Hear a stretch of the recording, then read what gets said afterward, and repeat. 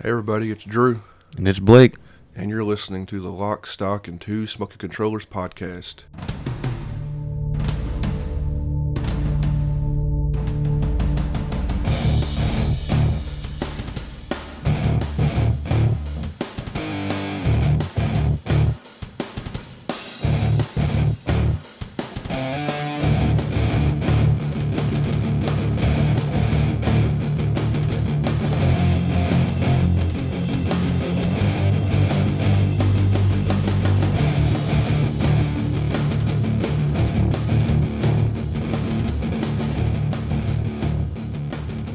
Hey, everybody.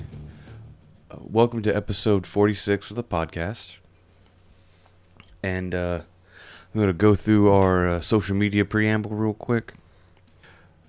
So far, you can find us on, you got the standards. You got Facebook, which is the whole name. And that is also using the whole name. You can find us on Patreon as well as Spotify. Spotify also has the playlist of all the music that Drew's been doing so far, which we will actually be adding a song to today.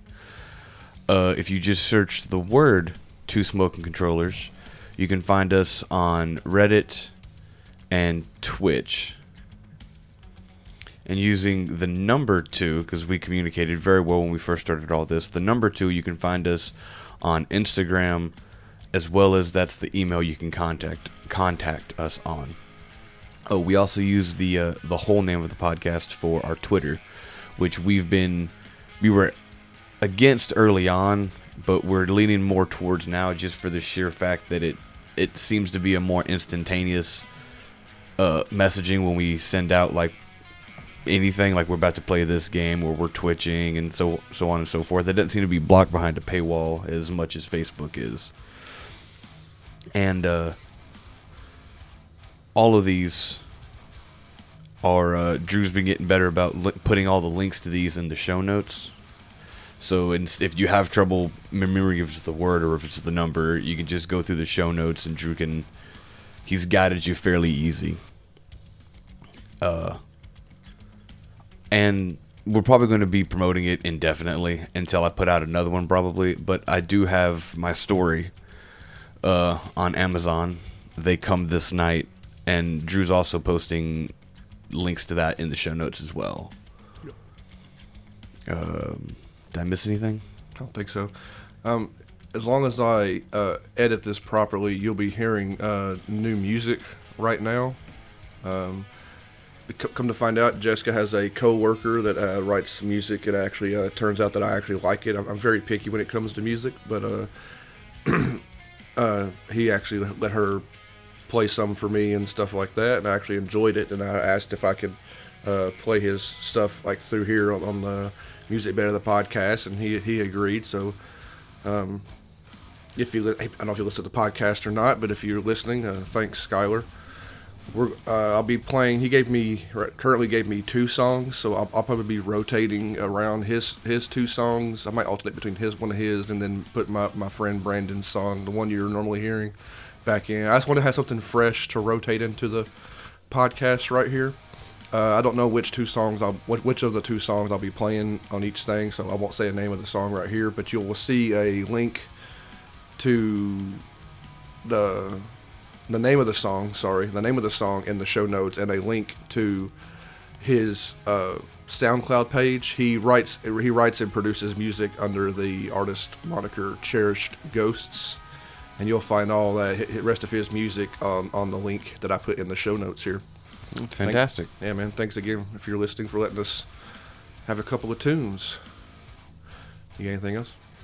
I about covers it, I think, for the social media. We do have our normal 2 games and a band for this episode, so it should be a pretty normal episode. So we'll move forward, and I'll let Blake take over with the first game. All right. The first game we'll be tackling today is called Alvastia Chronicles.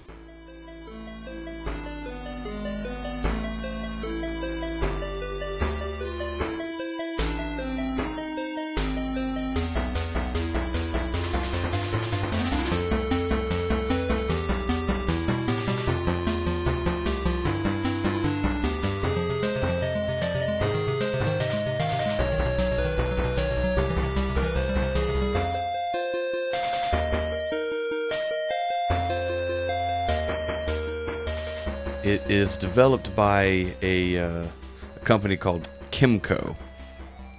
That's an abbreviation for quite a big thing. I'm not going to get into that. But they kind of get a lot of heat because they tend to force out a whole bunch of games. But it's like a, what's what I'm looking for? Quantity over quality. They tend to just shotgun blast out like 20 games a year, and you can kind of tell. I thought I didn't look too much into them because I see they get so much heat, and this is the first game of theirs we even bothered with.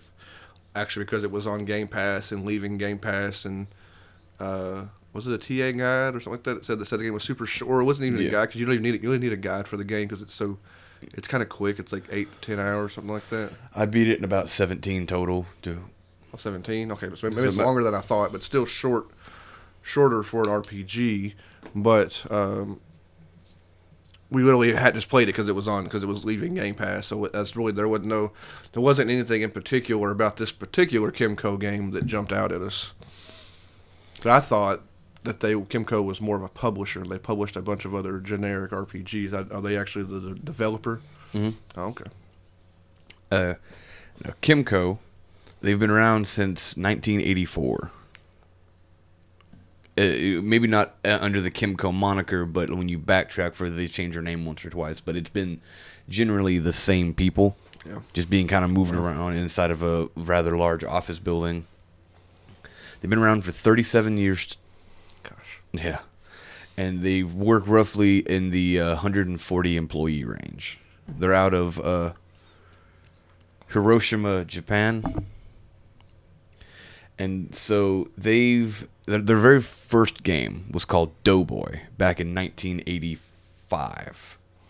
And it was on the Commodore 64. Wow. Yeah, so they've been in the gaming thing for a while. I assume that wasn't an RPG, so they weren't always. I think RPGs. It was like a side-scrolling platformer. Is what it would be because I don't think that was a huge genre then. Yeah, mostly just platforming. So for a while they were only on console, and then around 2004 they completely stopped console and physical media. Just completely stopped because it was it wasn't cost effective because they were making a bunch of copies but they weren't selling as many copies. Yeah. So as of 2007, they were digital and mobile release only.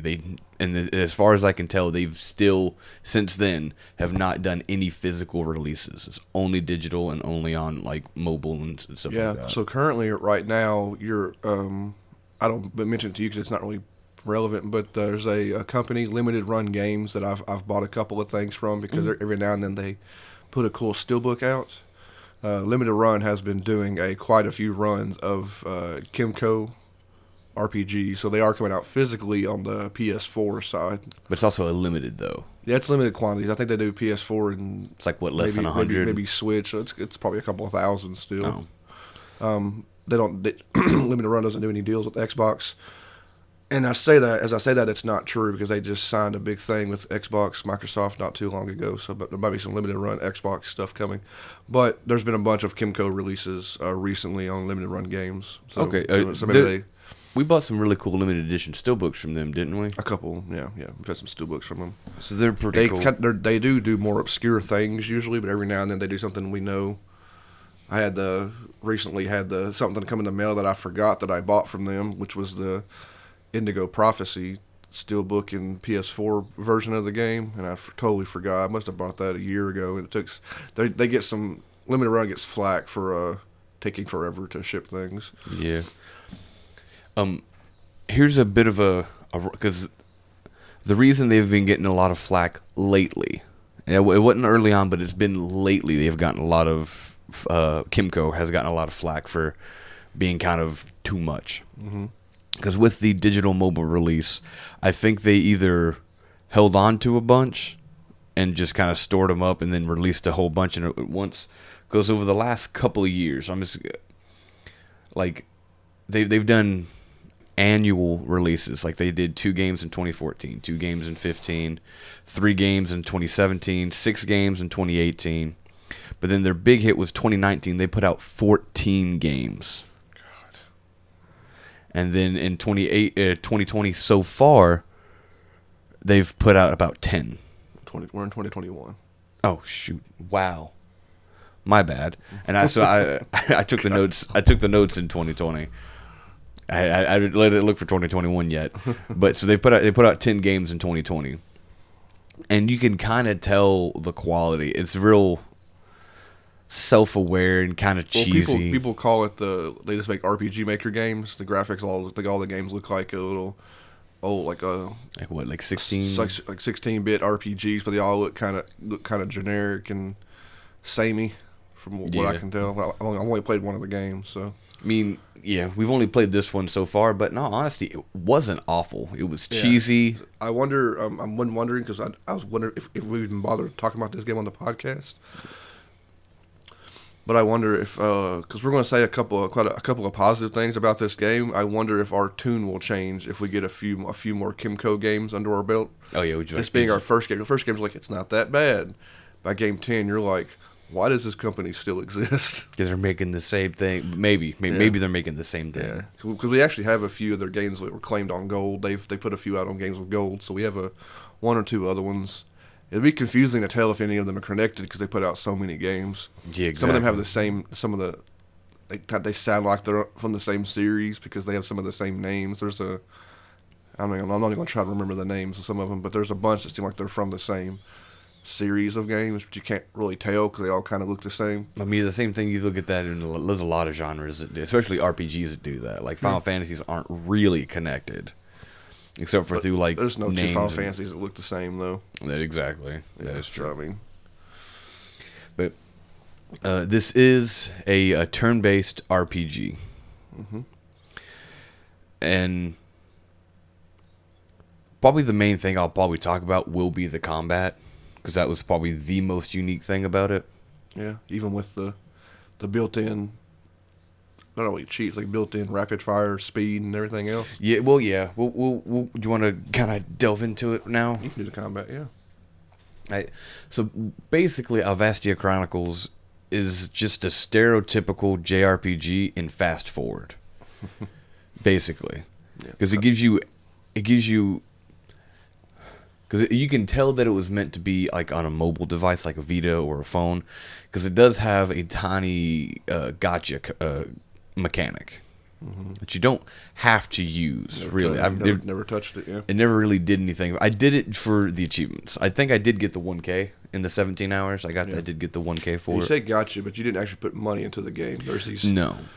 There's some gems or something that you get just for playing the game, and then you spend them to buy cool stuff. And when the game starts, they give you a fat stack of them.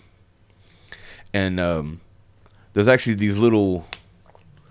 there's like several game-breaking mechanics that are entirely optional for you to use.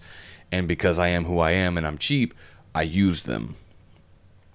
Because there's some things early on that the TA guide recommended that you buy. So there are these 2 amazing items. One was called a heavy jacket, and the other one was called the fragrant mantle. Now the fragrant. You don't use the fragrant mantle right away, but it does become incredibly useful. Yeah, but the main thing you'll probably use is this thing called the heavy jacket, and you're used to seeing these in pretty much anything that has a dungeon ever. They're like the arrow puzzles. When we walk onto an arrow and it launches you in that direction. Yeah, I remember first seeing it when I was a kid in like the first Pokemon games. Exactly, and like Silphco and stuff like that. And so basically what happens is with the heavy jacket, it literally just doubles your weight and makes you immune to the arrows. So you can just and it just breaks the game puzzle. Yeah. It's pretty awesome. It was fantastic. And the game also comes with has a ×2 and a ×3 battle speeds. Sure it wasn't higher than that? It was ×2 and ×3. I found out it's ×3 later, but... Yeah, it's fast. And then there's an option you can turn on, and it's just called Battle Assist, I think is what it was called. I think it was called Battle Assist or Combat Assist. And what would happen is, if you were so many levels above a fight, it would do the like the screen would fade to black, like as if you were about to get into a fight, and then it would immediately pop up on the reward screen, playing the victory music. Win, yeah. And so it made that combined with the Fragrant Mantle, which doubled your encounter rate. No, the Fragrant Mantle made you get into a fight every step. Oh, every step. That's right. So you was like, and it made grinding, leveling up really rapid, and farming for some of the side quest items you had to do was fantastic. Yeah.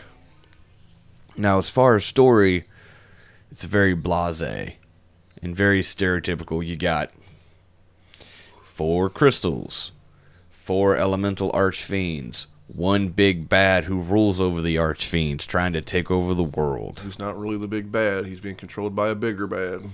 Which you get to find out in the post-game. Yeah. But again, 17 hours.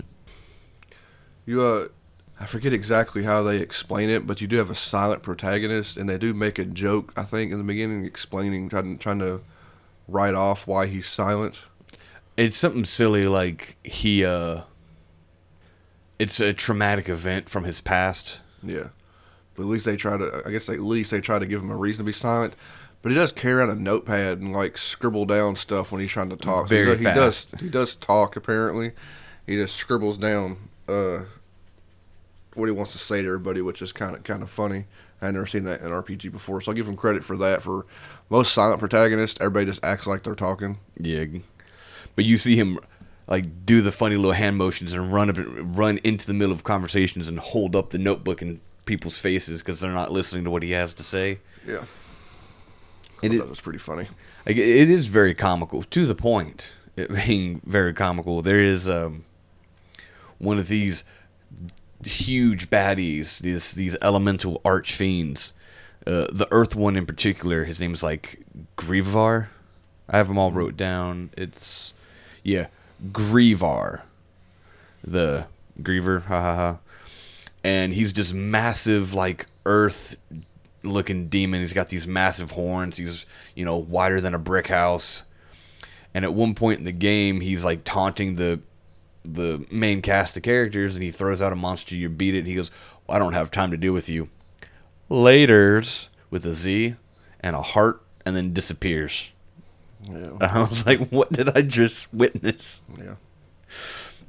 And the game is funny, but it's very weak. There's a there's a main cast, like you kind of went into combat and back in the story and back into combat and back in the story. You're all over the place.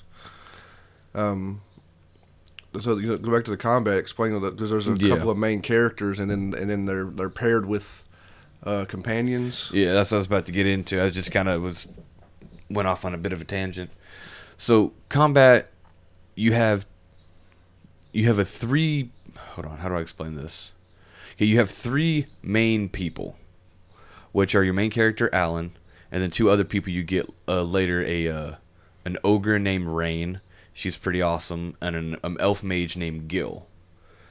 And so each of them have command of 3 other subunits, but they all attack as one. If you pick attack, they all use a physical attack, or you use a special, and you can tell each one to use a special ability individually. But or you can individually control them, or you can just set the auto thing to like all out attack, and they all just blast away with abilities in the auto combat with their strongest attack or their strongest magic.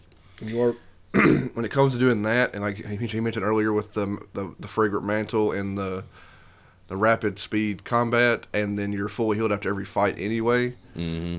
So I think the TA guy said there was no sense in not setting everybody to all out attack and then just playing the whole game like that because you're fully healed after every fight anyway. Yeah. So imagine how fast fights go and everybody's using the strongest blowing attack. Things away. The strongest, and you can turn battle animations on and off. So yeah, so it was very fast. And so each of these 3 people actually get bonuses depending on what characters you get. And this has a, I don't want to give it too much credit, a semi-Suikoden feel when it comes to recruiting, because there is a set number of characters you can recruit throughout the entire game. Mm-hmm. And they're all different races. You have humans, elves, ogres, monsters, and something else. It was like a They were miscellaneous. called it was miscellaneous, but they were spirits or something. well. How the game worked in explaining this is when someone died near something, if it was a traumatic enough event, then their spirit would possess this item. So as you go through the game, you occasionally recruited a dresser, a chest, a broomstick, and stuff like that. And they were just comedy. Every now and again, you get across one that was actually kind of powerful, but you immediately replaced it with something else. Poltergeist. Well, yeah, pretty much Poltergeist is pretty much what What is what the class was called? Poltergeist. Yeah, but I think their name in game were like the Inanimate or something like that. Well, Anima was the animal people. Yeah, we had the animal people too. Anima was the animal, like anamorphic, and anthropomorphic animal people. Yeah, but I really think they called Poltergeist or Polter or something like that. They called the inanimate objects that had ghosts in them. they probably did because, like I said, it wasn't the most clever of games when it came to the dialogue. And this is all topped off. The reason that you are fully healed after every battle and you have all these different people is your sister, Elmia, who happens to be one of the priestess who guards one of the 4 crystal towers. Mm-hmm. All the priestesses have this special ability where they can teleport. They can teleport themselves and anyone else as long as they think about them. Mm-hmm. And that's kind of how the game does its gimmick, is you recruit all these people, and they're like, call me anytime. So, like, one of your party members early on is, like, the town blacksmith. And he's like, let me know when you need help. I'm going to get back to work. So you'll be halfway across the world, get into a battle, and this guy just gets sucked from his workshop into battle. You gotta think about what that means, especially if you're like think about if you're doing some grinding for some items, and he's like, wah! He's fighting the fight, and back to his thing. He's like, oh, that sucked, and then back and forth like the 25 fights it takes you to get all the items you need. Just think about the consequences of what the idea of them. See, that was her way of explaining how she can call. Where you don't have to carry around. It was like over 100 something. I think it was like 200 total, divided kind of evenly between all the different races. Yeah, it's like 200 companions. You can't carry around 200 companions. So they wrote in a way, oh, she could just teleport people in. And I was like, well, that could be kind of traumatic, getting popped back and forth across the world. Speaking of the warping thing, this is also, again, what I talked about on RPG and Fast Forward. Besides Elmia, with the being able to teleport people to and from her specifically in any point in time. She used that in the story, too. Yeah, exactly. She would use that in the story. But she's also the reason that you're fully healed after every battle. Oh, I must have missed that. And because she's the priestess of light. Or whatever. And then the 2 other things she can do almost instantaneously from the beginning of the game is you have a warp function that lets you warp to anywhere you've been in the whole game, which kind of cuts off world map travel, which the game, oddly enough, did have a world map. Mm-hmm. Which is, it was trying to be old school. It's been the whole point of Kimco's old school RPGs. And it also had an escape function. Like, you'd make it through this, 30-minute dungeon, and you fight the boss, and they're like, okay, now leave. So instead of leaving, you would just hit, like, right bumper or whatever to open up the sub-menu and just click escape. You'd automatically teleport to the front of the dungeon. Mm-hmm. The game was, I'm pretty sure it knew what it was. It was very self-aware. Who knows if this is game 2 or 300 for Kimco? Exactly. They have a certain thing. I imagine, like I said before earlier at the beginning, that if we play other Kimco games, they'll all be depending on where you play in the Kimco timeline, you'll start seeing features that make it there and aren't there and stuff like that. It's also ease of gaming. They're definitely aware of what they're doing, and they're like, hey, people who like RPGs but don't have time to sit down and play a 60-hour RPG or 120-hour RPG, here you go. Here's a boatload of 20-hour or less RPGs. Have fun. Because it's and again, our tune may change the more we play, but as of right now, this being the only one we've sat down and put time into, I enjoyed it. And the combat was probably my favorite part, just because when you recruited companions, they were all ranked on your standard gacha mechanic, which is 1-star to 5-star. And my only problem is I like obviously a 1-star, a 5-star would be much better than a 1-star. That's just how it's gonna go. Just their higher up stats for their overall ability. After it gets to a certain point, though, like the game doesn't give you anything higher than a 3. Yeah. I spent almost the entire game with a bunch of 3 people that There's some late game 4s, like I think like post game 4s. Yeah, I think I saw one. I'm not even. Did I see? I think I saw 1 5. So there was some 5s in the. You needed a bunch of arena points. Yeah, but I wouldn't. I'm not about doing the arena. Well, I used the arena to train or for something. I forget what I used the arena for, but you get arena points and some of the massive achievements were attached. To it, but some of the massive arena points payouts were some 5-star characters. Yeah, but which you really don't need. I'm not gonna get into the story because. Is there anything in the story that's worth mentioning? We mentioned the silent protagonist, the story. Yeah, there's nothing that's not just completely generic about the. Yeah, stereotypical, generic about your standard. No voice acting, of course, because that wouldn't fit the style, I guess, because they're going for that 16-bit era graphics and style. The one cool thing they kind of did is because you got the 4. Let me get my thoughts straight. Because you have the 4 elemental crystals.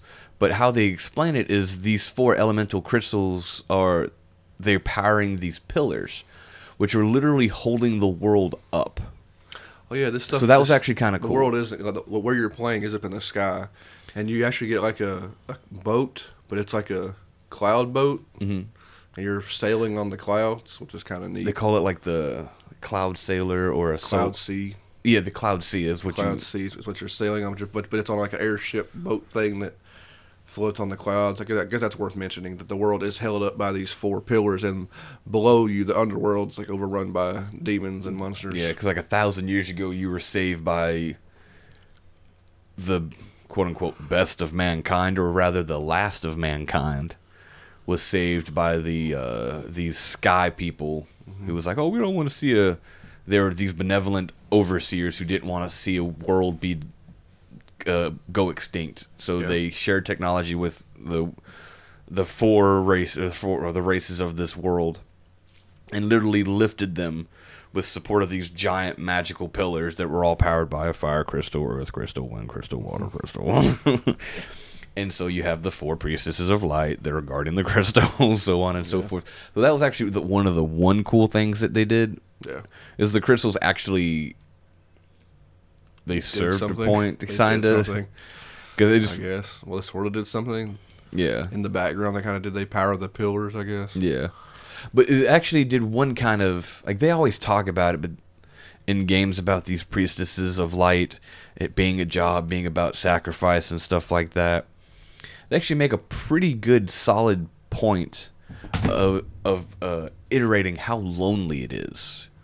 Because how they talk about these 4 priestesses is you have all these nominees and lower class, but once you become a priestess, whoever is officially elected as the priestess of water, fire, etc., they literally lock you in a room that may or may not have light. The only light, I think, is generated by the crystal itself. You're locked in that room, and you have to pray to that crystal every day, nonstop, in order to keep the crystal charged. Yeah. You don't get to interact with other people. You don't get to they give you food. Someone opens a door, slides you a food tray, and closes the door and tries not to interact with you because they don't want to interrupt your praying. So that was actually, they iterated that a lot. Mm-hmm. So thinking about that, that's actually really sad and really dark little tidbit they did in this. And I did appreciate it. I was like, well, I never really thought about that, because usually in stuff like that, they have handmaidens and stuff, and they pray 1 hour a day. Like in one game we might talk about here before too long, in Bravely Default, she prayed every now and again, but had a whole bunch of apostles and stuff that just kind of like took care of her hand and foot. Yeah. But this wasn't like that. This was a darker version and a fairly lighthearted game. Yeah. Being a Kimco game, I'm not sure there's that much more to say. Exactly. And because what did you get any of the vehicles besides that airship? Well, you want to spoil it? There's the dragon. I didn't want to. So, like typical RPG fashion, you walk a bunch, and you get a boat, and then you get an air thing. It's a dragon. It's not the first time you're given a dragon in an RPG to fly on. I mean, But then you flying around is fairly pointless pointless. because you 'Cause can warp anywhere. Yeah. So, and I said we want to mention. We usually try to mention tedious achievements. This game is fairly good on achievements, except for the final achievement, which is taking so many steps. Yeah. Which you can mitigate some of that. Now, thankfully, If you don't use escape all Blake the time. beat the game before I did, like a couple of days before me. And he recommended walking a lot more near the end game and flying places instead of warping everywhere. I think you warped everywhere. Yeah. Kind of regretted it. So your little end part took longer. So what happens then when you beat this game, the entire game, post game and everything, the final achievement for taking, was it 50,000 steps or something? Yeah. You're short by a couple of tens of thousands of steps, even still. Because I'd been warping Or and more, using the or escape. more if you've been warping. So even though I flew everywhere on the dragon and walked everywhere and did as much as I could, there was still a sequence in the end where you kind of the TA guide recommends just hopping on the dragon and just holding left and holding right. Unfortunately, the map doesn't loop. Some RPGs have world maps that just loop and you hold a direction. This one didn't because you had to hold to a direction and hold back the other direction and hold back the other direction. And just you got to keep doing that till the final achievement for walking 50,000 steps pops. It probably added an extra Hour or two almost. In all honesty, yeah, but it wasn't hardly anything. I just watched random stuff on my phone and just rotated the analog stick in circles. Yeah, so unnecessary. I mean, I don't know how if they were able to judge how long the game was based off how many steps they think you would need to take to complete the entire game. I think that they misjudged it a little bit. A little bit, but I mean, 50,000, that's a nice solid round number, too. I kind of like that. Yeah. The only issue was the fact that I was still about 20,000 short. Yeah, likewise. Yeah, so I think I was less. I think when the whole game was done, I was like 22,000 out of 50, and I was like, "Oh balls!" Yeah, so that sucked, but that was still. It didn't take away. I mean, I was wrap this game up here. I did kind of enjoy it. I mean, it was fine. It wasn't. I mean, I wasn't mad when I was playing it or anything like that. Some of the writing was okay. Some of the writing was real bad. He said there's two other characters, Rain and Gil. Gil is just a womanizer. So you've seen plenty of womanizers in JRPGs. Rain's just a rough and tough ogre. Ogre lady who yes. whoops butt in high heels. Nothing too fancy about them. Bad guys are the bad guys. I mean, there's really not a lot to go off there. But that said, it's easy to sit through RPG, and maybe Kimco's bread and butter. Maybe that's what they want you to think. Like, hey, it wasn't that bad. Once you played it, wasn't that bad. Maybe I'll buy another one. And they're still around. They're still making games. Yeah, they are. So they wouldn't be around if people weren't buying them. Exactly. So if usually in the video games, like if something's not working, that video company goes away, or they get absorbed by somebody else and told to. It's like, hey, we're going to absorb you when you start making a Call of Duty game every year, and just crap like that. I'm not getting on a tangent, but a lot of companies that EA absorb, one of my favorites, Visceral and stuff like that, when they just, if they don't make enough money, EA just reroute you to making some either Battlefield, or like you're just rerouted to making DLC for something else. They take all this talent and just waste it. Yeah, shred it to pieces and throw in bodies at their bigger games. It's such a waste. I do have one last thing I want to talk about with the combat. Is I think I said it off podcast where we were actually playing the game, is I would have loved this combat would be amazing in a higher quality game. More specifically, one game that I played and I've never actually been able to beat is a game called Last Remnant, which gives you a similar thing. It gives you a core leader for a group of people. Yeah. And it does this thing where, like, if you say attack, everyone does a physical attack. You say special, everyone tries to do a special attack or magic. You know, Last Remnant got re-released as a quote-unquote remaster. It wasn't like a full-blown thing. I think they upscaled it a little bit. I think it's only on PS4. I thought about it in all honesty. I really did. It.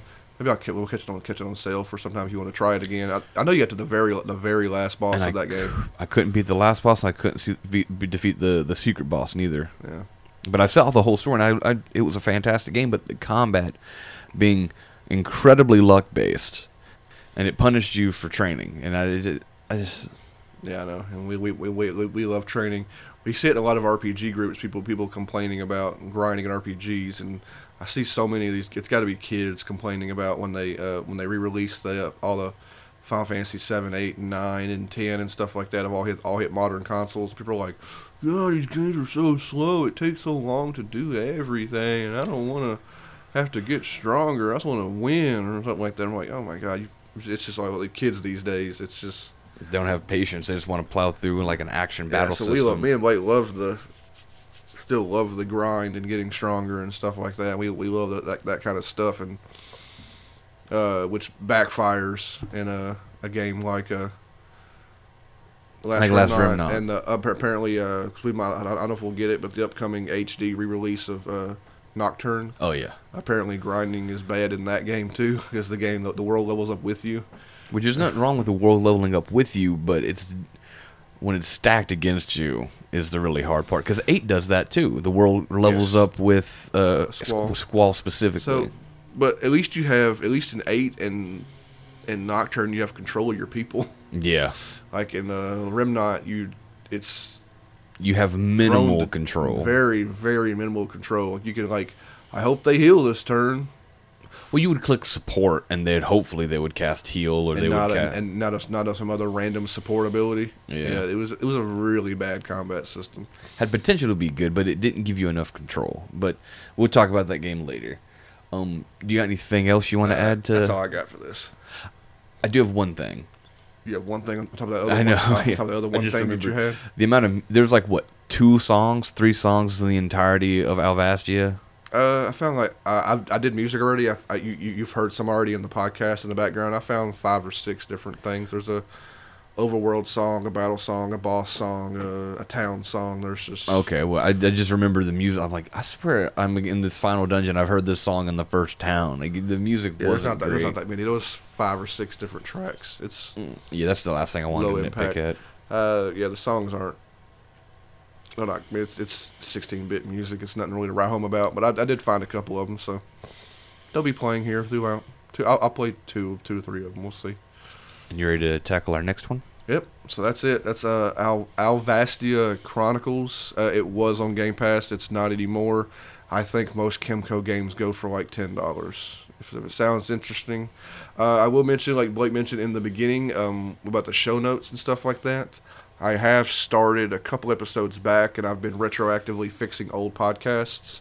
That if you go to the show notes and you're like, I wonder what that game looks like, and you don't want, and you're too lazy to Google, which a lot of people are, I am putting a link in the show notes to each game. I'll mention each game in the show notes. If you click the name of the game, it links you to a trailer for that game on YouTube. If you're curious about what a game looks like, I try to do trailers that have gameplay. It's not always possible. People just don't like showing gameplay to their games. But most games I can try to get what a game looks like based off the trailer if you just click on the little link in the show notes. And that's all I got for that. We're gonna go right into our second game, which is a game a co-op game on Xbox One we played together. It's before we had our Series X's. And I think it's a game that got enhanced way after the fact. Maybe it got enhanced. I'm not sure. And I'm pretty sure I streamed streamed the entire playthrough of this. So we try to stream our co-op stuff. So, yeah, boy, go ahead with the next game here. Right.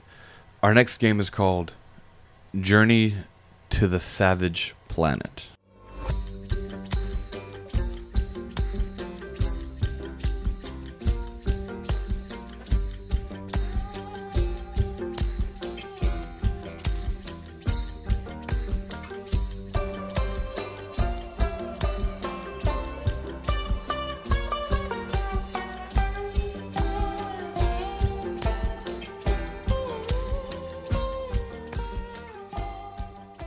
It is developed by... Hold on. It was released January 28th, 2020. And then over the course of that year, it came out on everything. It came out... Yeah, basically, it hit Xbox and PlayStation. And then even later, I think in February of 2021, it released on Switch. And so the game is developed by Typhoon Studios. Now, I got some sad news. It's their only game. They're a Canadian developer that have been around since 2017. It's the only game they've managed to put out. They were absorbed by SGE, which is Stadia Gaming and Entertainment. Ugh. And then that company is now defunct, February 2021. So a year later, They went under. Because people were dogging on the Stadia so much. And I'm not getting into Stadia politics, but they put out the Stadia and then Google abandoned the Stadia. I mean, it's their thing. Exactly. So that sucks. So they got absorbed by a company that almost a year later just like gave up on life. They had this game ready to go out, and I guess they were shopping it at people, and Stadia was like, "Hey, that game sounds great. Can we launch it on Stadia?" And they're like, "Google Stadia? How can this fail?" And they put it out, and like I said, they put it out in early 2020, and then they put some extra stuff out in May, and then in February they put it out on the Switch, and then February 21st of 2021, they're like, guys, we're shutting down. Sorry, Stadia's not successful. That had been a whirlwind of a year. Yeah. And so as far as I don't know, I looked into it. I couldn't see if anyone else had absorbed them or anything. They're probably just wallowing in depression. I imagine. Which is really, really sad to be absorbed by Google Stadia and then to be shut down. Yeah. It's so stupid. So hopefully, because the game's not terrible, so I hope they get to do something else. Yeah, it was interesting. We can get into the game. So the news beyond that, beyond the death of the company. They only had 25 employees, which is like pretty standard, which we're coming to get to for these independent companies. And then the 25 people are working. Who knows where now? Yeah. Oh, excuse me. I'm choking here. Okay, so Journey of the Savage Planet, the entire game can be co-opted, I think, from the get-go. I don't remember there being a tutorial. I think I was able to join in as soon as you were able to leave the ship. Yeah, I think you spawn inside the ship. So do we spawn inside the ship together? I don't remember. Yeah, I spawned in like your clone-o-matic or whatever. I was technically a clone of you that was self-aware. The only thing I couldn't do as a co-op player is I couldn't interact with your computer and like change my character's face and stuff. Not face, but like his helmet and his outfit. I couldn't do that. I don't think you changed that at all, period. There's a little, it wasn't a bunch. You had like 3 options. There was something you could do to customize your suit. I really don't think there was. I thought it was like change the face shield color and something else. Like I said, it wasn't much. I don't remember that at all. So maybe there wasn't any. I don't know. I don't remember that at all. It was literally like tinted green, tinted orange, tinted black. It was 4 maybe or 3. It wasn't many. I don't even know why they even bothered putting stuff in there. But I couldn't interact with your computer and do that. I thought it was in your game. No, it was in your game. Okay. Because we weren't sure how it was going to work, and I was having issues like that night or something. Like I couldn't connect to Xbox Live. You were connected, and ended up connecting to you, and then we just played the whole thing on you. I just streamed it. Okay. So the game itself, it's what would you call it? It's an FPS. It's definitely FPS. We'll try to explain how it looks. I mean, it's style. It's kind of cartoony stylized. It's extremely bright and colorful. It's a very vibrant, and not Pixar, it's a very vibrant, cute alien world where everything's trying to kill you. Yeah, basically. I don't know. I can't think of the art because the art style. I say realistic, but it's definitely it's not realistic. It's stylized, cartoony. Yeah. Over exaggerated alien monsters. You had flying jellyfish, lizards that whenever you hit them would split into multiple parts and just smaller, and then exploding eyeballs. It was but it's just a real bright and colorful game, which you see immediately if you see a trailer. If you just look at the little title, the cover art. Yeah, the thumbnail for the cover art. It's all that color and brightness, and I think it's supposed to be misleading that it's cheerful, maybe, because Yeah. it's got everything in the game's trying to kill you. That's why it's Journey to the Savage Planet. Everything is trying to kill you. You died a lot in this game. So, what would you classify it as, though? It's still a first person shooter puzzle game. You shoot and you puzzle. Would you call it a Metroidvania? It can be a little bit because there's a lot of coming back, like getting new equipment and coming back to old areas. There's a bunch of that. So I mean, it could be a bit of a 3D Metroidvania. Yeah, because I knew you get stuff and come back and try to find some There's of a bunch of that. A bunch Yeah. of coming back, even leaving different sections of the planet and coming back to get old stuff you couldn't reach before. Because you increase how well your jump pack works and stuff like that. So you can jump, double jump. Was that even a triple jump probably at certain points? Well, there's a double jump in your hook shot. So you jump up, hook the and that would your hook shot was very, very unique. Yeah. But let me get into kind of like the meat, the story, the quote unquote story of the game. There's not much story. You know, you are an employee of Kindred Aerospace, and they are the 4th best interstellar exploration company, and they are super proud that they're number 4, like overly so. And the whole point of your thing is you're literally rocketed into a random planet, like you and a couple other people, but Yeah, you're part of that's what the company does. They just shoot their employees into planets, hoping to find a planet that has stuff they want. exactly. And So so apparently, the job has a high mortality rate. that's why you get to clone a Matic machine. Yeah, and you're cloning yourself over and over again, trying to complete the job. And so you are going to ARY 26 is the name of your planet. And it's just to find out if it's suitable for habitation or if it's like a Fact 2 planet that you can just harvest what you want and leave. So you get launched to your planet, and as soon as you land, because you're transmitting data back immediately, the owner of Kindred Aerospace is like, hey, there's a power source on the planet that wasn't there when we originally sent the scout drones. Mm-hmm. So is that the call? Is it? like a scout drone or like exploratory something. Yeah. And so I need you to figure that out. And we're going to disable your ship so you can't leave until you figure it out. How's that sound? But if you figure it out, you'll get a bonus. They treat the whole thing like this big corporation thing offering you bonuses and extra PTO and this, that, the other is your rewards. So it does have a. You usually don't really meet. You don't meet. I don't think you meet any other characters, but you do get to watch these. Is it Kindred Aerospace? Kindred Aerospace. These Kindred commercials and other Kindred things that come up on your screen inside your ship. These ridiculously funny commercials, and then the only other person you communicate with is this Kindred space. I think he's the CEO. Is he a CEO or just some random scientist? He's that Bob works for, Kindred. He's Bob Kindred. He's the So CEO of he's the Kindred. guy who sends you videos at certain. He communicates you at certain thresholds of progress. Yeah. And these are live action videos of just some goofy dude acting out this whole thing for you and telling you what your job is and how well you're doing and whether or not you get to leave. And he's a funny guy.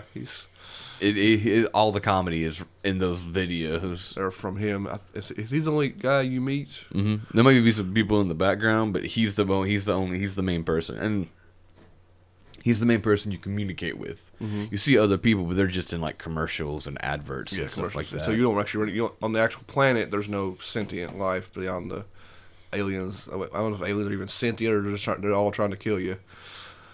I think they're all trying to kill you. So yeah, you have him talking to you occasionally, and he's the one who like sends you. Once you do well enough, he sends you the various unlocks, the upgrades for your suits and your little gun that you have, and other things like that. Because you get a plethora of tools and gadgets and grenades and stuff to use. There's like 10 different styles of grenade. I think there's like frost, fire, and the sea. There's a whole bunch of different types of grenades you could, or at least, well, not grenades specifically, but a throwable object, we'll say. Yeah, well, there's a bunch of things you throw. They're not all grenades. There's like things you throw to on the ground, and it makes like this bouncy goop that you can jump on this bouncy goop. And you'd bounce on that, and then you would double bounce on that, and use your rocket and do your grapple hook railgun thing. A lot of platforming, which I don't really like platforming, especially first person platforming. But there's a lot of that in this game. It's kind of lenient because you got so many things to.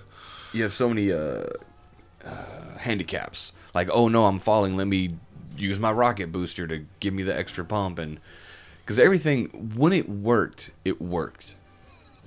I didn't really have too much of an issue with anything. I'll talk about it in a minute when we get to the DLC, but everything else worked fine. All the gimmicks worked fine, and they worked very well together.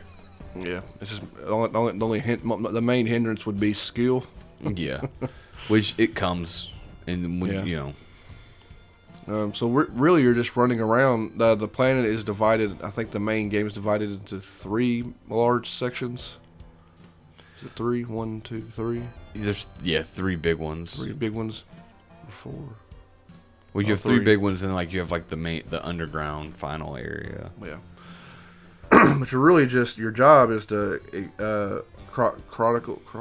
catalog what's on the planet and find that the main story is to find that energy source. But you're really just running around scanning stuff. And try not to die and shooting different aliens. You're scanning the plants. You're scanning the aliens themselves and scanning every strange thing you see. And you're just finding these, what do they call the little orbs of things you need for your upgrades? The life stones, the energy stones. I guess you didn't write it down. I just wrote health upgrades. There's 100 of them on the planet. Well, those are those orange goopy things that apparently...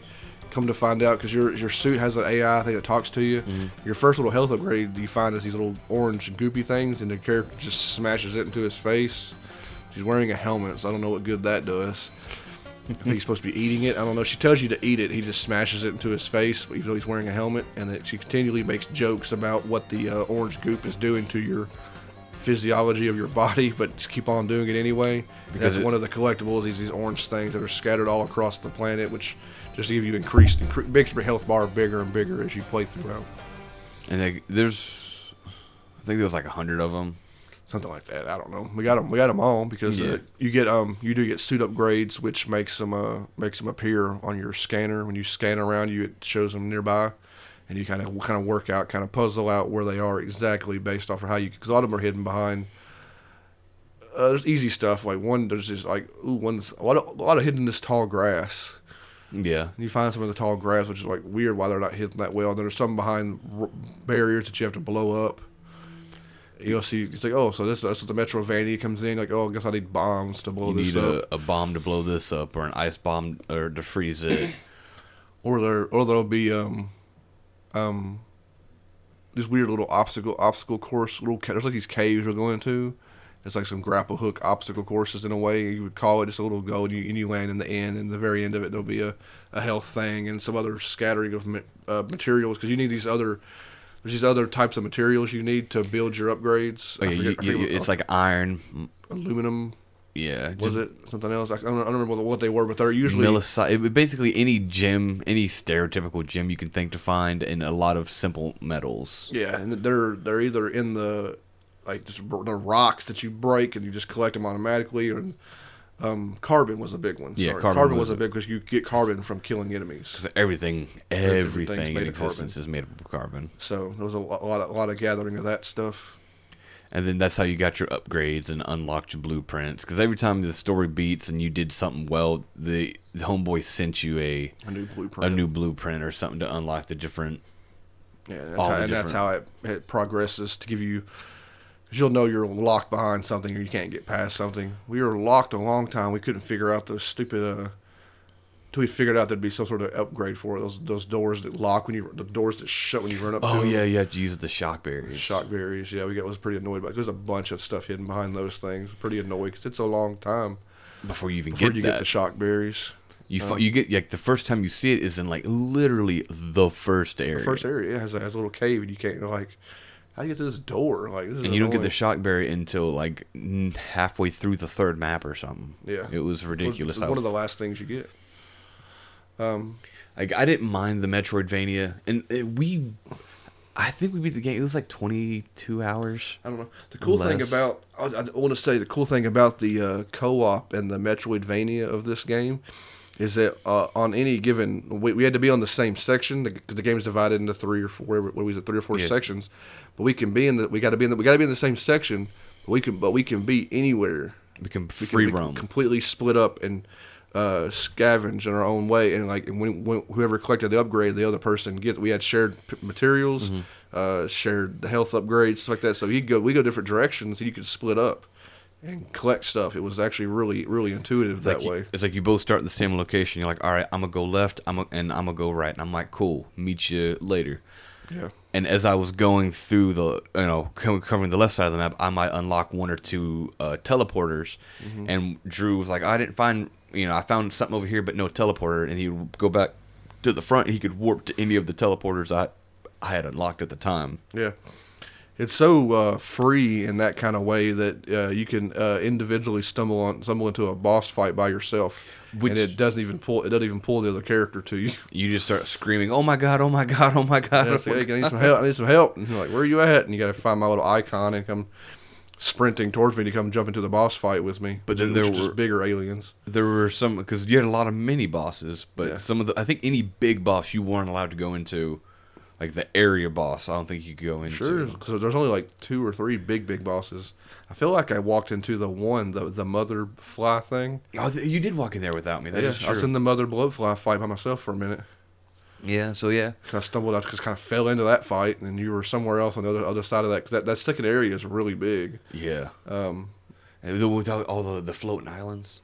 yeah, The game is really pretty, like Yeah, very pretty. You can just stand there and and there's so many different biomes you go through, like the rain, standard stuff. You go through all the different, and every single one of them, except for the ice one. The ice ones are always just bland. I Yeah. don't know. You can't just. Ice is just bland. I don't care what you say. Like, oh yeah, look at this awesome Arctic wasteland. well, you didn't think you recently played. I'm gonna get on a tangent, but you recently played Horizon. You didn't think the Frozen Wilds was pretty? I mean, but it was pretty because they also added stuff to it, though. I'm talking about like this, like standard stuff. Just ice cubes and stuff, I guess. Yeah, like because Horizon was something different because they had other stuff and they had like this gorgeous aurora borealis constantly and a volcano in the back. It had other stuff. This was just ice. Yeah, I guess. Oh, more ice. But there weren't weather patterns. No, Now that I think it's about just it, it's just static maps. Yeah, they Yeah, weren't there was trying for never anything. any rain or a snowstorm or anything like that. So that was another thing we did. I didn't even think about that till just now that there wasn't a weather pattern, There's no weather on that planet at all. and there was no day or nighttime cycle, was there? So I'm okay. I'm okay with not having a dynamic daytime nighttime cycle because nighttime always lasts 5 times longer than daytime for some dang reason. A lot of enemy types for copy paste, different biome Well, yeah, type thing. you're the 5 versions. So like the first little thing you fight is the little, what are they called? The little Cocoa birds. birds. Those things are funny because you have a dedicated slapping button. And if you hold it, it's a dedicated kick button. Yeah, so it's you just hit X on the Xbox controller. You just like your hand just flies out. You're just slapping things. There's an achievement that I don't think I got for slapping every alien in the game. Because some of it involves going back and like slapping some of the bosses. But once you beat a boss, Yeah, once the bosses are done, they're done. So I might have missed some bosses. I didn't get I think I got pretty high in the achievement because I kind of made a habit early on. I think I forgot at certain points. I was like, oh, I need to slap this. Or there's some more elusive alien types. I feel like, I don't know. We might have got the achievement for scanning everything, but we scanning did get the achievement for scanning everything, but we didn't get the achievement for slapping everything. So slapping's pretty funny. And if you slap a little bird, they explode and just cover you in goop, which was pretty funny. Yeah, there's those things you mentioned, those little things that are screaming, these little aliens that are screaming. I think they're called screamers. I don't know what they were called. Like screechers or something like that. They're running These around. little They're lizards. just like literally screaming at the top of their lungs, and you hit or shoot or slap them, and they split into 2. Because you had to scan like all 4 versions of it. Because you hit it All- once and it goes into 2. You hit it again, it turns into 2, and then it turns into 4. Those things are weird. But you always know they're around because you hear the screeching of them. It's pretty Because it annoying. just sees you Everything and had its unique little sounds it made. All this stuff looked pretty unique, but you did find as you moved across the planet, you were seeing the same alien again, just under a different color. Different moniker. It was like, oh, this one's now brown, but it's got spines instead of no spines, or something that's, you know. Yeah, but that's kind of standard in any game. Asset reusal and reskinning. It's just a lot of palette swaps, but that's nothing. There's still enough unique things. It's cool to see the new aliens and stuff like that. And the big bosses are always pretty cool. Yeah. Like, sometimes cool looking, but then the puzzle solving of how to beat the boss is actually pretty cool. Usually a tool you just got, but kind of Zelda-like. Yeah, but I didn't hate any part of the game. There's some parts that were annoying. Like sometimes it was like you scan, and your scan tells you there's a thing you need, like right in front of you, or it's like showing the icons like inside of a mountain, and you're like, how in the world do I get there? You said there's a collectible, and you're looking at it, and you're like, it's a mountain, and it has a distance from you. It's 3 meters away inside this mountain. And you're looking around, and you're like, what?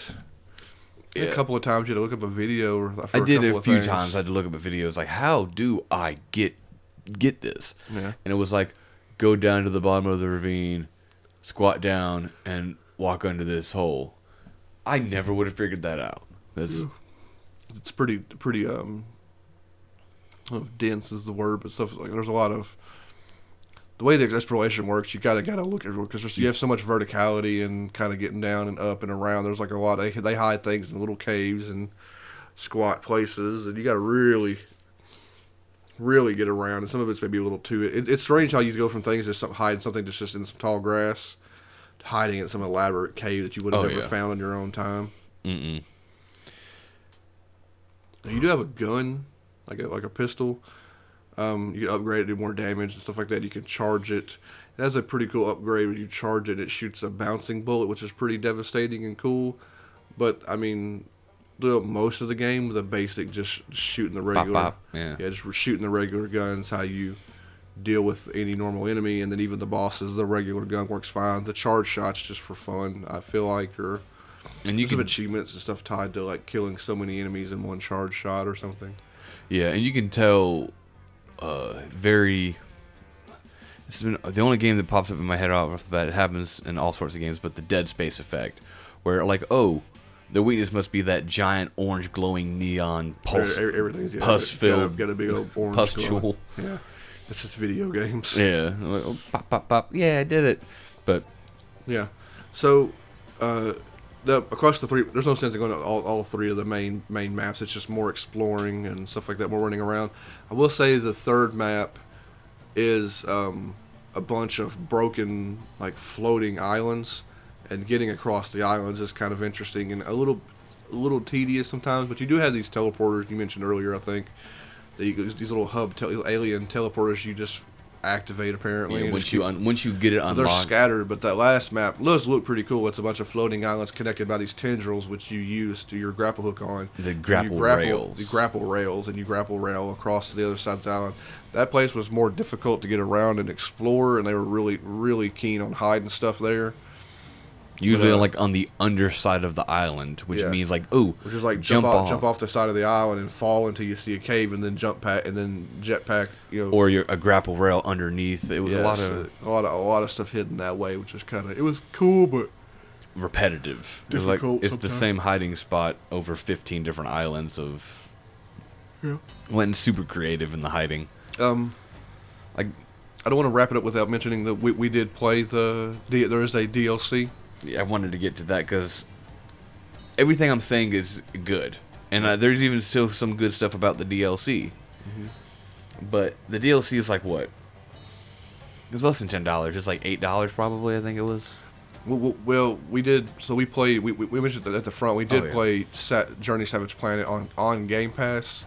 It's now left Game Pass. I think. Who knows if it'll come back. I wonder who those purchases go to. A lot of people purchase. We bought that DLC. Where'd that money go? I'm assuming it went to Google. for somebody. That's Because it stupid. definitely didn't I go to didn't think the. about that. But anyway, because people buy a lot of games from Game Pass because you get a Game Pass discount. And same thing for DLC. When it's leaving. So we get a 10% DLC discounts. I think we paid $8.99 for the DLC. We hadn't bought it because we beat the main game and enjoyed it. Like, oh, we'll try DLC. And the DLC had additional achievements. We didn't 1K this game. I don't think. No, we didn't. Is there a no death achievement or something? There was a no death achievement in the DLC, and there's doing making like runs without falling, and dude had words. There were shared achievements amongst this thing for the most part. There were some story achievements I couldn't get, like collecting all the blueprints. Something that just didn't pop for you was random. It was kind of a mess. Because you got the blueprints, I didn't, but. Yeah. You got to unlock the stuff. I got the achievement for unlocking the stuff, but not collecting the blueprint. Yeah, it was weird. Yeah, it was kind of a mess. But I mean, we knew we weren't getting the 1K anyway, and then but there was additional achievements in the DLC. So we probably wouldn't have bought the DLC if it didn't have achievements. No, we're petty that way. It really. I will tell you now, if you're not going after, Hold on. Oh, it's still recording. I'll just keep going. It's still recording. You never paused it. Well, I paused it, but I shouldn't have paused it. Actually, no, it actually worked out. It didn't break it like I thought it was going to. Okay, keep going. Bird. Now the DLC. Okay, the DLC. If you're not going for the 1K, I advise don't buy the DLC. It honestly wasn't worth it. It didn't add it tried to add in because you have an AI in your suit, and you interact with another AI. Because you actually go to another planet. It's another AI from another company. Yeah. And you go to another planet for some more exploration. And it tries to be funny and self-aware, and it adds a little comedy. Yeah. But the overall experience, it didn't add enough to make it worth playing, in my opinion. I didn't like the DLC. Like, there's visually, and it was fine, stuff like that. It was cool to see it another place. Because it was like a beachfront tropical area. There was this real dumb stuff where you could they made a mistake, like you can go into the water but you can't, your jetpack or stuff don't work in the water, and they hid stuff in this little ocean front, because it's like an ocean, like I said, beachfront thing, and you can go into the water and they hid some collectibles and stuff in the water, but you have to walk underwater. Like you can't use your jetpack, they didn't give you any water upgrades. Yeah, I did find that was stupid strange. So you didn't get it. It could have been like, oh, your jetpack now works underwater. It would have been a super easy thing to get. Cool, maybe don't give it to me from the. I would have loved if you gave it to me from the very beginning of the thing, but it could have been a reward for completing like the first mission or beating the first boss in the DLC. Exactly. But they didn't do that. So underwater exploration, which would have been a lot cooler than what they gave me. This is just walking under the water near some rocks on the beach. But it could have been cooler because there could have been some underwater creatures or stuff to scan. Like it could have made it cooler. But instead, you get this stupid, and I mean absolutely stupid, pink jumping mechanic. And what it does is it gives you infinite rocket boost temporarily. And so you jump inside this pink goop. Temporarily. Yeah. Because you just hold the button down, you can go until the pink thing times out. These pink gas bubbles. That times out in like 2 seconds. Yeah. Like, cool, I've had a jetpack and I got a grapple hook. I'm cool with celestial travel in the skies. If you wanted to give me some aquatic travel, that would have been much more preferred and different because you didn't have that in the other I hated this jetpack upgrade. It made it a nightmare. It controlled horribly. It made it I gave up immediately on any of the goals that were tied to using that jetpack because it was impossible to use. I mean, by the end of the DLC, I managed to get it because it's not a it's like a what's that damn thing? Like a Flappy Bird thing. You have to like flutter the button just the right amount of time, and it was. You have barely a second or two between these rings. Like they didn't make it like where it was interesting or fun. Like you should have touched this. It was like this material, this stuff, smoky stuff. You had to touch it. It was like this. It like overpowered your jetpack, but for a few seconds. Like it was so badly designed. Honestly. Yeah. Like it should have been like a cool. It's something that should have been cool that they made real bad. Yeah. And even then, I still think it should have gave you a part of a map where you're like touch the stuff and you've got free flight for 30 seconds or something like that. You can free fly for 30 seconds all you want, but you just got to fly to this just further away, fly further than you've ever flown before, but not infinite. Fly to another platform over here, land on the if there's more floaty islands or just a different part of, or put some lava down there, make it a reason that you can't land below there, and fly to platforms and find more of the pink stuff to touch and make it more interesting. But you had to fly.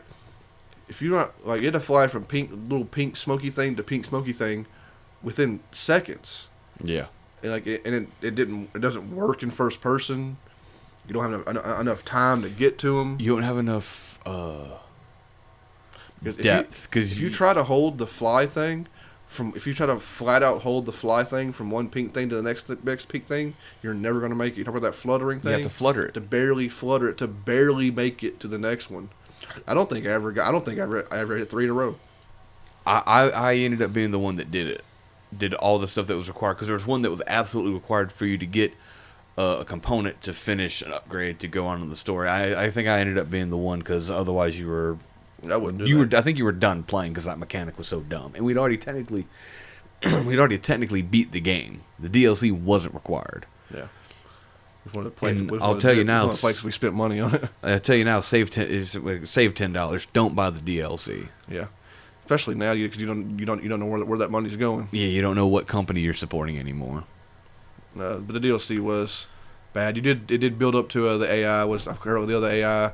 Your AI knew the other AI, whatever. There was a bunch of comedy and jokes. And they're like, oh, he's just a flirt. Ugh. It built up to a big old. Really, just kind of built up to fighting him inside of a machine in the end. And on top of it, we managed to beat the DLC, but that final boss, guess what it uses as the core mechanic for the final boss? The smoky thing? Yes. Yeah. The pink smoky stuff. It was tough. It was incredibly hard. I think we won by the skin of our teeth. Barely. I think we won because it was nearly impossible for both of us to move at the same time. I think I stood still. I think I just gave up. I was like, I can't move and do this at the same time, because you had to try to fly and shoot at the same time. I was like, I'm not doing this. It's such a mess, a disaster of controls and difficulty of the particular fight. And I think I just stopped moving because it was getting complicated for us to. Do we bump into? I can't remember if we bump into each other or not. Because it was complicated running into each other. Even if we didn't, I don't know if we touched or just. You wouldn't phase. You would block one another's path. Especially if we were trying to do the stupid pink thing in midair, and we didn't. You had to communicate too, but if you weren't communicating properly and we were both going for the same pink thing, we would hit it, bump into each other, and we would fall to the and he's raising lava from the ground. Mm-hmm. So you had to stay off the ground. It was a huge mess. We managed to beat it, but in all honesty, I think I'm the one that beat it, because I ended up understanding the mechanic a little better and was able to put it better. But it got to the point, me and Drew were talking. If we lose this and it doesn't save in the boss fight, or a multi-phase boss fight, then we're done. Yeah, it's saved during the second and third phase. I say unfortunately, but luckily, because it did save in the second half or whatever. I was like, well, I guess all we have to do is just try this one part over and over again. But if it didn't save, we were done, because it was not worth them. Yeah, so definitely don't buy. One, the DLC is not good, and two, you don't know who you're supporting with that money anymore. So let's maybe just don't buy unless you Google the company and you see that they, in more recent times, if you see that they've somehow managed to come back or something like that, who knows? Companies can come back or. But I would just be careful who you're spending your, because we bought it. We bought it. We don't know who that money went to. We bought it before I did any research about the company being shut down. Yeah. Overall, it's a pretty good game. I don't know if it's the greatest co-op game, because the co-op works in the way where you could split up and do different things, which works real well in exploring. But you don't ever really need each other to do anything. Mm-mm. Which I like doing, because we co-op like that is also types of co-op that I really enjoy, because we would do the same thing in Saints Row, doing collectibles and stuff. Just split up, do your own thing, do your missions, or hey, I'm over here, I'm going to try to get Saints Row would pull you into missions, but collectible wise, it's a game with a lot of collecting. If you get two people can split up and the collectibles are shared, you get the left half of the screen, I get the right half of the map, map. You know what I mean? Yeah. So I think it works out. But if you're looking for a hardcore, you got to work together co-op experience, this isn't the game for you. But it is fun to kind of poke around the planet for a couple. How many hours you think it was? I haven't wrote. I wrote for the main game. I have 20-ish. So that means it was probably 20 and some change. Yeah. And the DLC took us about 4. 4 hours. Okay, so I say probably total about 25 hours for DLC and game, but don't play the DLC. Yeah. I can't stress that enough. I don't know if you can buy a. You might just have to. Well, there's probably the game by itself. I don't know. There's like a digital deluxe that comes or with the complete. DLC. Yeah, I don't know. I don't know if there's a version. Cause we had it on Game Pass, so I never looked at it to purchase. True. The game's worth. I mean, who knows? Who knows where your money's going? But the game's worth every bit of $20-$25 probably. I say $20 for the whole experience. I wouldn't put it past even that. Even if DLC is included, if it comes with it, whatever. But like I think $20 is a good price point. Yeah, definitely not 60, and definitely not 40. Yeah. Okay. That's all you got? Yeah. Well, I do want to briefly talk about the game's director, the creator of everything. Oh, okay. That's why you did that in the beginning. Well, because it's at the bottom of the page. I didn't see it on my notes. The director is a gentleman named Alex Hutchinson, and this is because this game's kind of lighthearted and fun and silly and wackadoo, and he was the director for Assassin's Creed 3, Far Cry 4, and Army of Two: The 40th Day. Like those are some fairly like I don't say hardcore, but like heavy action type things. He directed those. Those are. I hated Assassin's Creed 3. I never played Far Cry. I skipped from Far Cry 3 to no. I skipped from Far Cry 2 to Far Cry 5 to play with you. Never played 4. And Army of Two, we never played the 40th Day. I don't think so. Never played any of his games. But he was also the lead designer. It seems weird. The lead designer for Sims 2 and Spore, that game that didn't last very long. Spore didn't make it, yeah. Yeah. But I can see a correlation between Spore and this art style with the vibrant colors. I can see that. See that. He even classifies his own game as an earnest comedy. It's just kind of a silly comedy. Yeah. Now,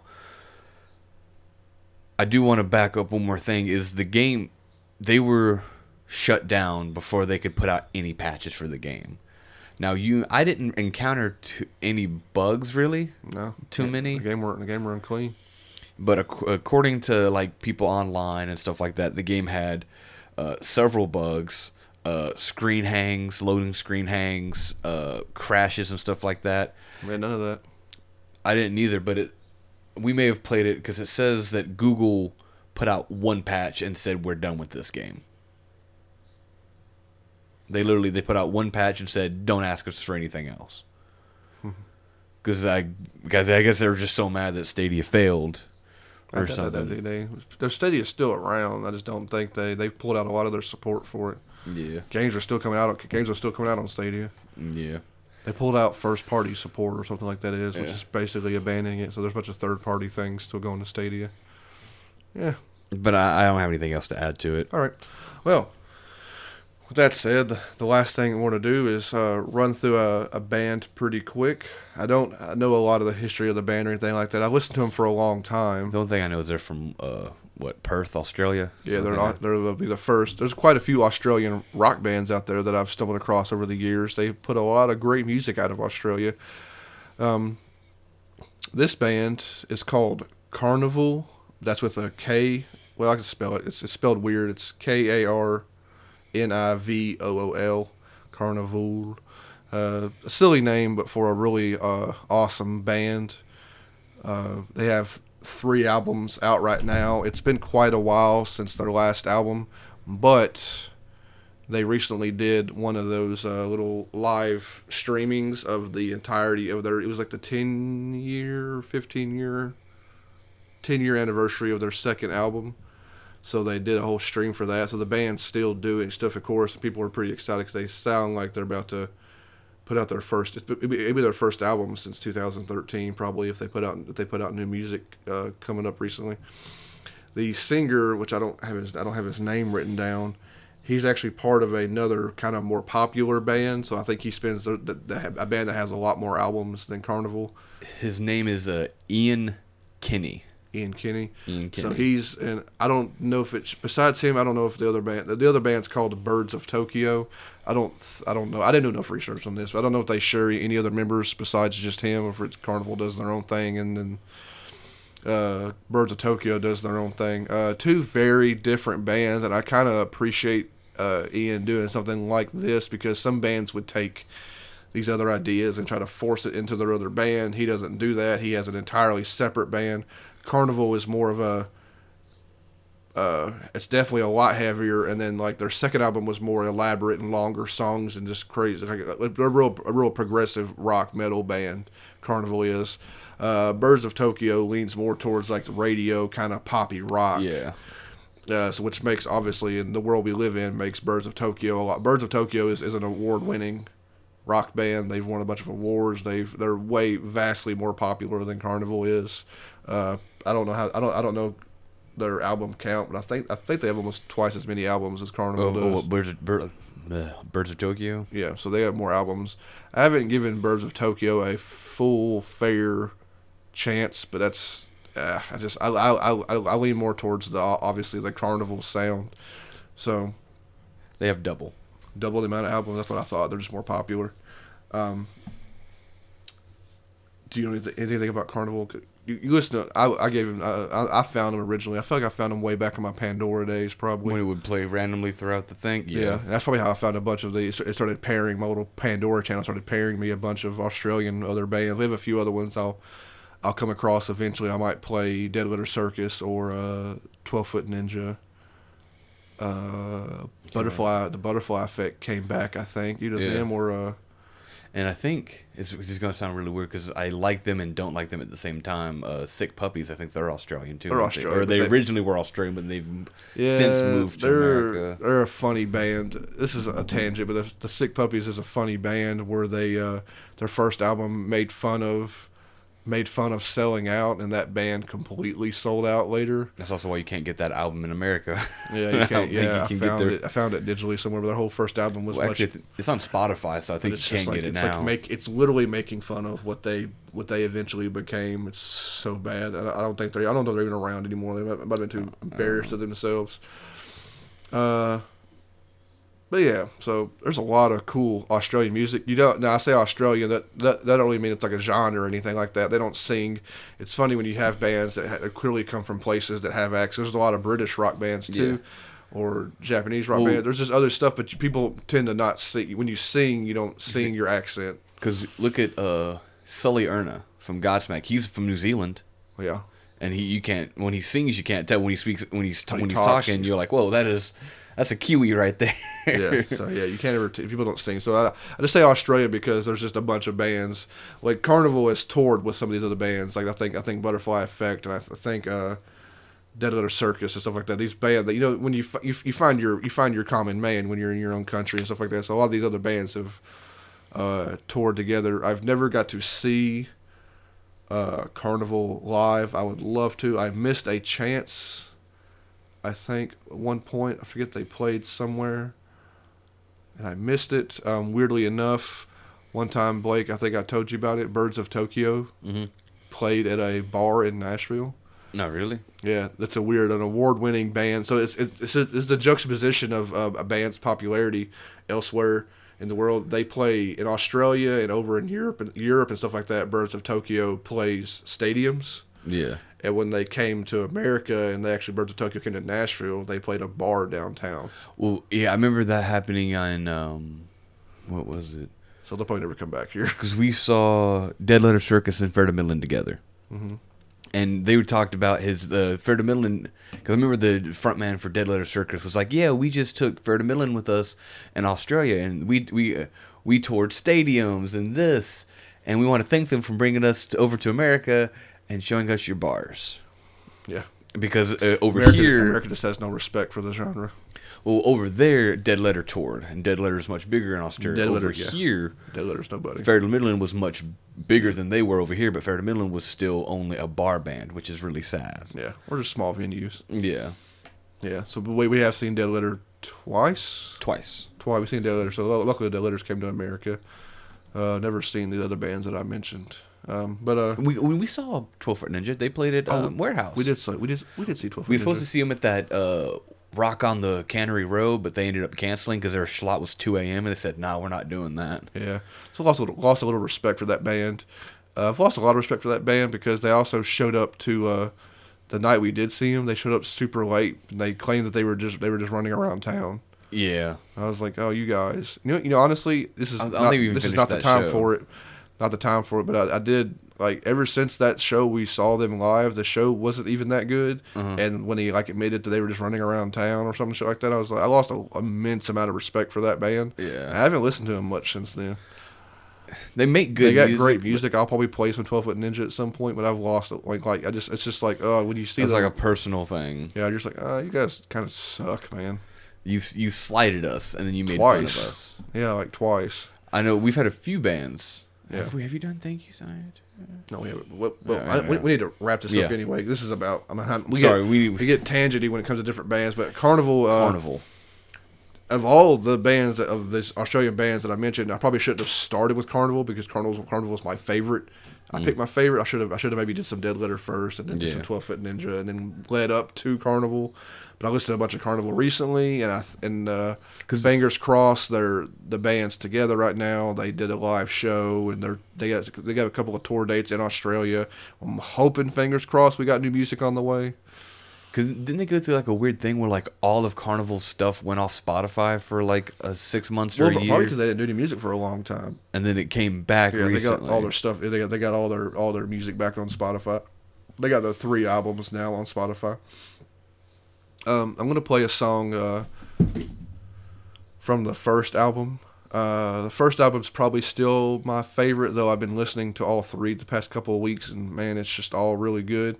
They did a weird their second album.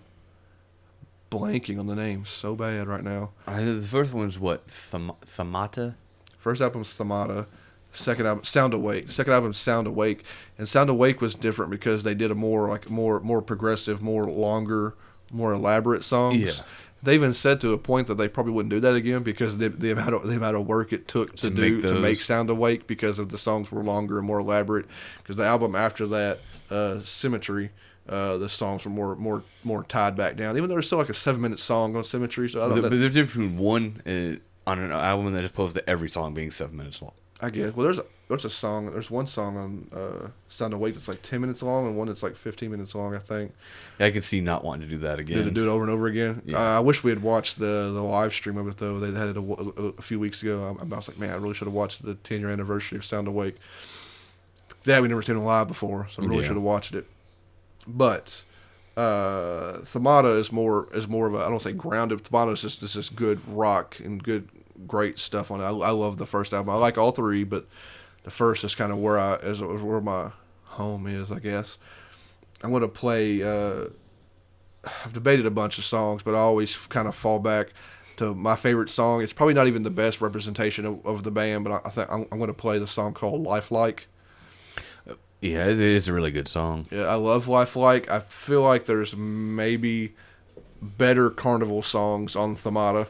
Even the song Thamata, probably the title track is maybe a better Carnival song.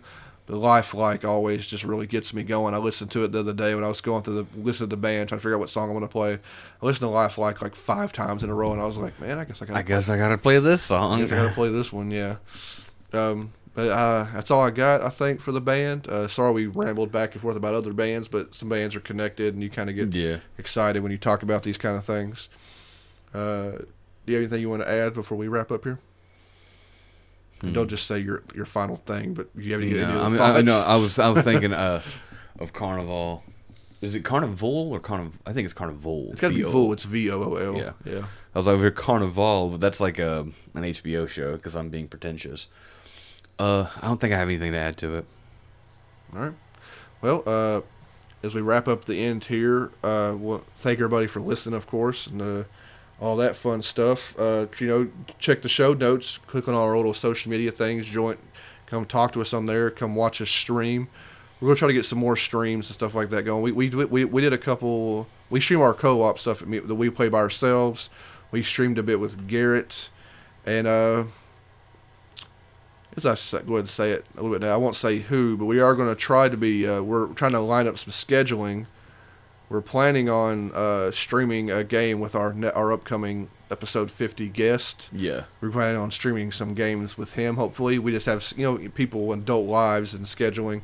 But hopefully we can line up a couple of play sessions to stream some games with our upcoming episode 50 guests.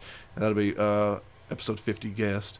And that'll be pretty exciting and fun to do. And if you want to be a part of that, it'd be kind of cool to get a sneak peek of who's coming on the podcast in a couple of episodes. I'm not going to do the Patreon spiel. You know what Patreon is, so if you want to support us. We do have 2 Patreons, I guess. Other podcasts mention their Patreons. I've heard a couple now, so it's not like a weird thing. But our 2 we have 2 right now. Yeah. Which is more than 0. Hooray. Yeah. One is our cousin Brian. I want to thank you, Brian, for listening and supporting the podcast. We infinitely appreciate that. It's Definitely. amazing.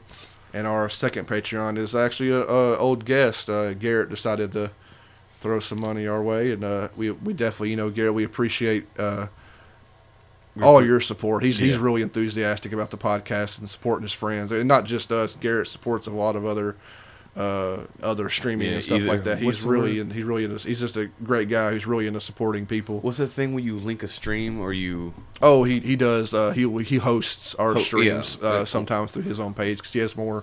He has a few more followers. Quite a few more followers than we do. Yeah, so he's a great guy. We really appreciate that, Garrett. We know you're listening. So, but if anybody else, if you want to support the podcast and jump in on this, and or just tell a friend. You ain't gotta give us money if you like. I heard other podcasts talking about if you just share it, share the podcast, tell your friends, tell your family, anything like that. Everything's great here. We're going to keep doing the podcast regardless of popularity and nonsense. This is more for us to do for fun. Anyway, it's a hobby. We enjoy it. People are listening, so we keep doing it. I think that's it. Thanks again. You would have heard it in the beginning.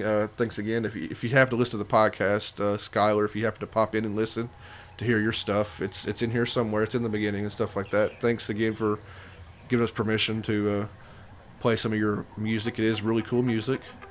I think that's about all I have. And after Blake says his final little bit here, you will hear Lifelike by Carnival. I want to wish everybody a good evening and good night.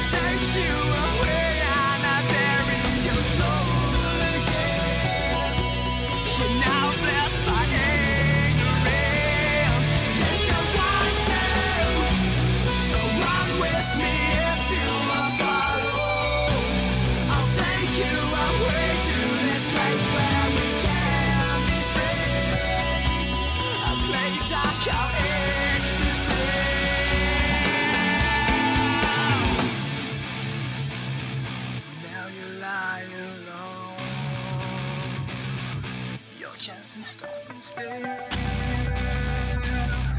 Gotta kiss your boy. Nothing is not